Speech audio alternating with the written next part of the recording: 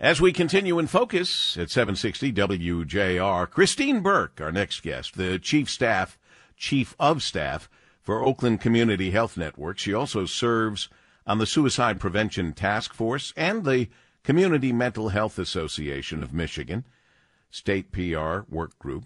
She has more than 30 years' experience in public and community relations, crisis management, and community education, in addition to spending nearly a decade on the communications team for Illich Enterprises. Christine has also worked with respected Oakland County-based organizations like Easter Seals, MORC, Michigan, and Lighthouse of Oakland County, just to name a few. Christine's extensive experience in her previous role as Director of Communications will continue to support her in this role as Chief of Staff. Christine Burk, welcome to the Paul W. Smith Show at WJR. Thank you, Paul. Thank you for giving Oakland Community Health Network an opportunity to talk about September being Recovery Celebration Month and Suicide Prevention Awareness Month. It's that part, Suicide Prevention Awareness Month, that compels me to tell this story, because I wasn't going to when I came across it, but now I must. There's a story in a Kenyan city of a window where the kids came to school and were greeted by a horrifying sight. One of their classmates was hanging from a rafter, dead of an apparent suicide, a fourth grader. Yeah, heartbreaking. We clearly have issues. This was in another country, but it's in every country, unfortunately. And it's right here in this United States for us to even need a month that's called Suicide Prevention and Suicide Prevention Awareness Month indicates what a big problem it is, Christine. Well, one of the things we like to talk about in regard to suicide prevention, substance use treatment, is to make sure that families in our community know where and when and how to get help when needed.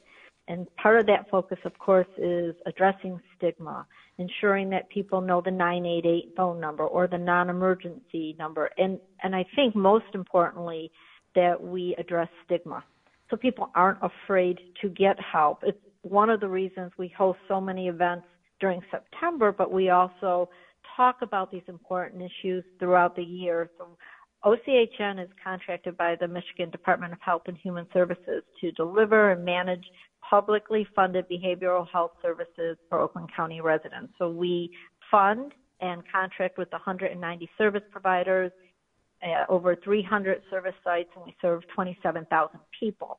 That being said, we talk about that ripple effect of the individuals whom we support directly, but then the support for their family members, friends, neighbors, who's ever connected to them in their lives. So it's really a wraparound approach to supporting our community and also making sure services are available and there aren't any barriers that prevent people from getting the help they need. Christine Burk, Chief of Staff for the Oakland Community Health Network, OCHN. You're really the safety net for community and for people, especially people who are underinsured or maybe have no insurance. Most of the individuals whom we serve have Medicaid insurance or underinsured. However, in a crisis situation, we really rely on our provider network, our resource and crisis center, to help stabilize anyone, whether they have insurance or not. If they are insured, once a crisis has been stabilized, we will help connect them to their insurance, to other community resources. And really, that's about a collaboration. So that's partnering with law enforcement. It's partnering with our county government, our Board of Commissioners, that we work together to find solutions and to make sure people feel there's hope in this county. And let's face it, maybe you can help us how we got to this point, but we already know, and I was just with a bunch of heroes last night at the 100 Club dinner, the Valor Awards for police, firefighters, EMTs. But we got to a position where we were expecting our, in this case, let's say, police officers to be people who know how to deal with people with a mental illness. That's not proper. That's not right. That's not their training. And your criminal justice services are trying to help ensure jails do not replace institutions of the past as an acceptable option for nonviolent offenders with a mental illness. How did we ever get to this point? You know, I can't address specifically how we landed to that point. I can talk about the supports we are building with law enforcement. So we have our crisis intervention team training, which is an international program. So we have trained more than 1,000 law enforcement, members of law enforcement in our county to recognize an individual who may be in a mental health crisis, provide them with some tools for de-escalation. But beyond that, with the support of our Board of Commissioners, other grants, support of our municipalities, we also have co-responders. So we have clinical professionals who law enforcement can call in our community to join them on a mental health crisis or a crisis where substance use is happening, and they can help the law enforcement connect that individual to support, which is really important for continuum of care. So we're not just addressing the crisis in that moment, but long term we're helping people connect to supports that can change and save their lives, which is really the goal, to help people change and save their lives.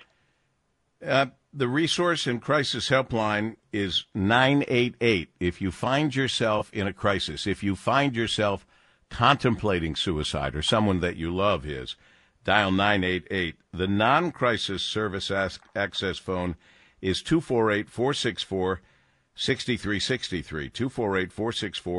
248-464-6363. But again, in crisis, 988 is the number to call. Not 911 as much as, and importantly, 988 is your first resource and crisis helpline.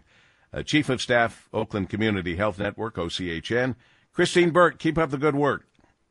Thank you. Thank you for the opportunity again and for being part of the solution.